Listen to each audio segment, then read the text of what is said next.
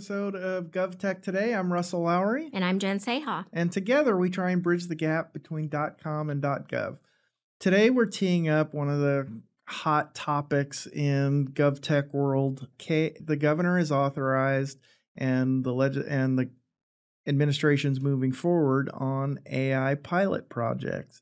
There are a variety of things going on around the state, but this one has captured everybody's attention. What is the status of the current state Gen AI activities? So there are a few requests for innovative ideas. They call them RFI squared in the state of California, out on the street right now. And these are asking for AI solutions to problems that the state has. So very broadly written, here's our issue, here's our problem. You, industry, tell me how to use AI to make this better. I've chatted with the Department of Technology on this very topic, and I love their candid feedback on it. They were like, we don't want a chatbot. Like, we want something really cool and creative, something that we haven't even thought of because we don't know this world like the industry does. There's two right now out of our Department of Transportation in California. One of them is looking for vulnerable roadway user safety, VRU safety. As you can imagine, the state gets all kinds of data about traffic, roadways, accidents, all kinds of things. How can we use generative AI to help us in this scenario? Another one going on right now is also out of our State Department of Transportation, and that's a Gen AI solution for traffic mobility. So how can we use Gen AI to move traffic? My thought and we'll talk about the other ones, but when you describe those particular use cases, when I read through the RFI 2 that the state put out, it didn't, unless you had experience in that sector or you'd done some deep thinking on that, it wasn't the kind of thing that you were going to be able to respond to. There's a lot of AI players in the world and a variety of different technologies, but that specific of an application, do you think the RFI is sufficiently broad to get a diverse respondents, or are people going to say that's not in my lane, I'll get the next bite next time?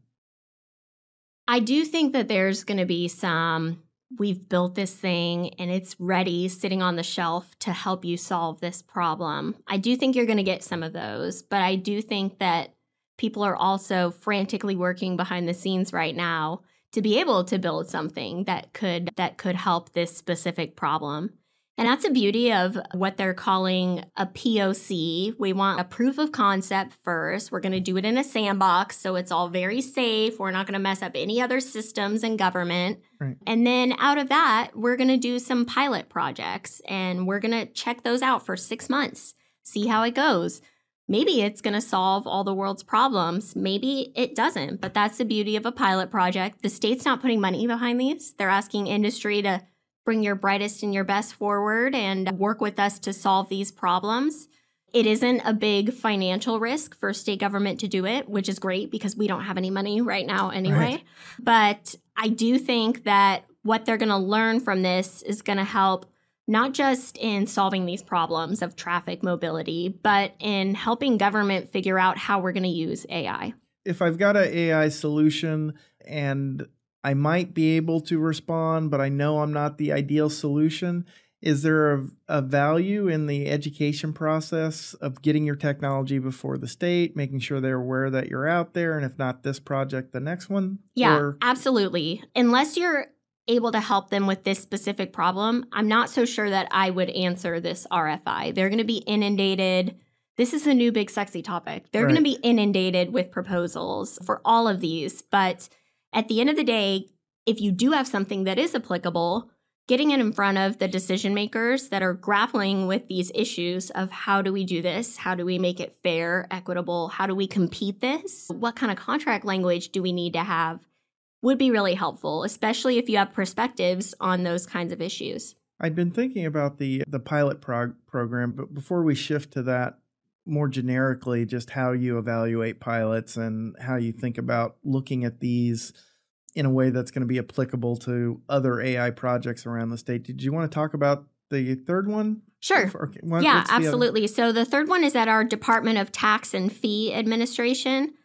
They have a very difficult to navigate call center process, forms, regulations, rules. They're asking for AI solutions that can help in taxpayer assistance. This may ultimately be a chatbot, but I think ultimately what the department was trying to get at when they told me we don't want to see just some chatbots is they want people to think out of the box for these RFI squareds. And this is the third one. There's going to be more. I'm hearing there's going to be 2 out of our departments of Health and Human Services. So public healthcare services, social services.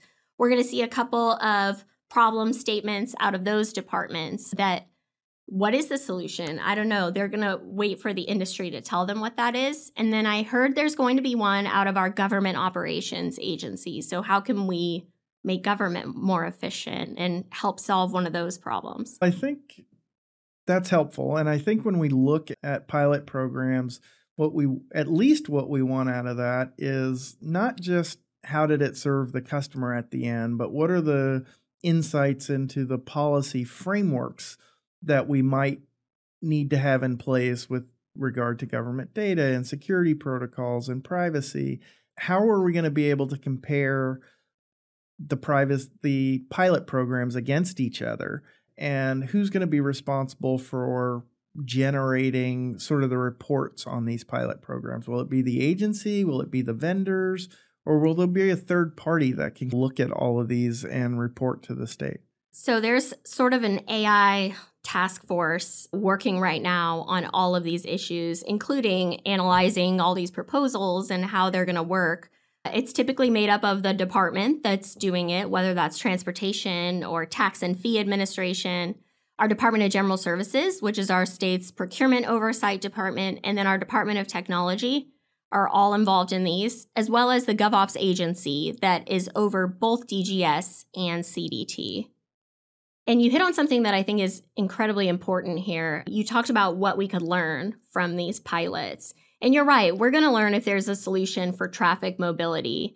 But I think that is secondary to what the state's trying to learn here. And that's just how do you institute an AI solution in government, right? All those other issues around implementing AI. So I wouldn't look at these pilot projects if I were a vendor coming to bid one of these. I wouldn't look at these as, hey, I didn't get picked for that. There's no opportunity for me in the state of California. I suspect that 5 years from now, we will have dozens, if not hundreds, of these types of projects all over the place, really working to break government of that. We aren't using AI. We're afraid to use it. I think that's where we're heading is these pilots are the tip of a very big iceberg, and there's opportunities for anyone and everyone underneath the surface. And forgive me if this is a little more detail, but I'm interested in when you look at like ChatGPT or the Google products or any of the large language models that are out there, once they get access to the data, they've got the data. It goes into the machine learning process. And you might not be able to trace it to a particular output, and it might generate output that has nothing to do with whatever that state purpose is. Is the state going to be able to, are we going to develop our own state version of ChatGPT, a private large language model, or will we be plugging into these public models and taking that power? What do you foresee? I think it's going to be a little bit of both, honestly. The state has very clearly said, like for these pilot projects, even especially, we're going to have a closed model and we're going to use traffic data. Here's everything you'll have access to build an LLM, basically, or maybe not an LLM, maybe like a medium language model or a small language model. But we're going to have some closed systems. It's just the way, if you have sensitive data, for instance, that you have to do it. But there are functions that can be definitely assisted by using some of these LLMs. And I think the state is looking right now at guidelines on that. Most governments that I'm seeing implementing AI solutions are looking at a closed model that's available within their department or within their state government. But I do think that we've got to figure out what the rules are around using those large language models, because certainly we use them almost on the daily, right? So as long as we're not dumping like social security numbers, taxpayer information, private information into them, and you can work out with all of these guys, hey, I don't want your model to train off of my data. That's a completely normal ask that a lot of corporations or other government entities ask of these large models, and they're okay with it. I think that's been my area of focus as I've looked at it. I've worked with different companies trying to help them think through how do we approach the state. Everybody suffers. It's not just the state with a tech talent problem. And I look at the unsexy area of data governance and data management and say, that's where we should invest our resources. I don't know what the next year, 2 years, 5 years, 10 years of AI and state government is exactly going to look like, but we have to improve our data quality. We have to improve our data governance and management so that limited tech talent can set the rules and the parameters, and we can tie what data is going where, a data lineage. So what data was used as we came to a decision. That part of it is what I think, if you're a data genius or data illiterate, you can invest in that basic data governance infrastructure to protect both the state's data, but also launch, if you want a really great program, it's going to be cheaper and better if you control that data quality and data governance on the front end. Absolutely. Garbage in, garbage out is the traditional way of thinking about this. And it holds true for LLMs as well. We've seen instances where now I think there's a disclaimer at the bottom of them that says, we're not always right. And they're not always right because the data that has trained those models is not always right. Right. Getting the state in a place where even they can rely on a closed model, it's just their data. There's a long way to go. Data is not where we would want it to be at the state level. Those caveats, hey, we got this information from our LLM. We're pretty sure the data's good, but we don't know for positive. If you're making policy decisions that are going to impact my life based on this data, which we're questioning, I have concerns about that. And I think many people would. It's a little thing, but I notice it when I'm approaching a state agency. But most state agencies have something that they call an annual report. And it's a report of their activities, a summary of what they've done, how they're going about achieving their goals. And it's rare that you would get, anytime in the first 3 months, a summary of last year's activity. By the time an agency can pull all of this together to do the same report they did last year, it's often 4 to 6 month process. And we're always fretting and double check and triple and data. They're just not really comfortable with it. And it's because they haven't invested in those sort of grassroots basic data management resources to be able to find, use, and trust data. I'm hopeful for the AI, and I'm hopeful that as the urgency comes about, that people make greater investments in some of that unsexy core infrastructure, not just what's interacting with the public, but behind the scenes, under the hood, is where I think the biggest opportunity for the state is. Agreed. It's exciting, and hang in there. Again, if you don't win one of these pilots, it doesn't mean you're never going to sell your AI solutions to state government. This is literally just cracking the door on what's going to be the future of government.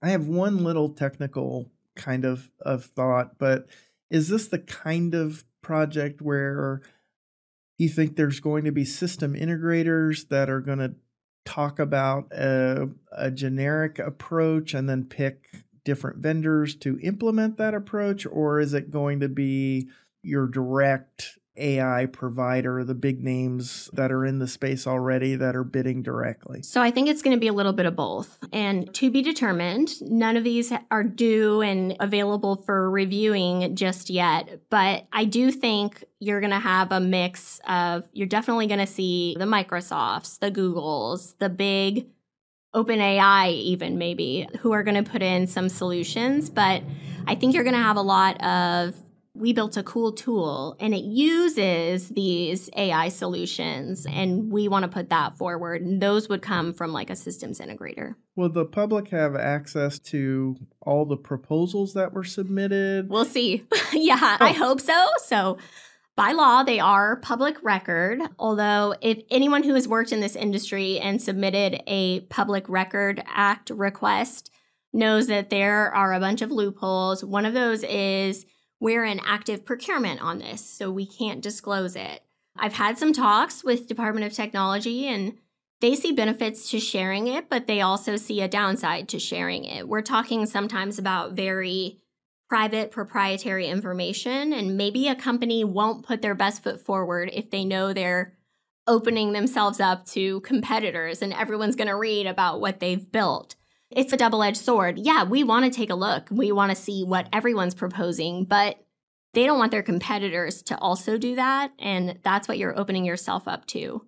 We'll see. I think by law, we should at least be able to get a peek at them at some point in the process. I just don't know how exactly that's going to work. Interesting days ahead. Anything else we need to have top of mind as we see these going through the process and the days and weeks ahead? At this point, they ask for a quick turnaround. Yeah. And the awarding in March? Yep, somewhere along there. We'll slow things down a little bit after they're awarded because we do have a sort of a 6-month timeline for these proofs of concept. So 2024 is going to be the year to see how these unfold, but also to see what kind of lessons our government's learning about implementing AI in a government landscape. Thank you for paying attention to this, bringing us up to speed on the current status, and we look forward to seeing the awards and what the state picks and how it rolls out. Thank you.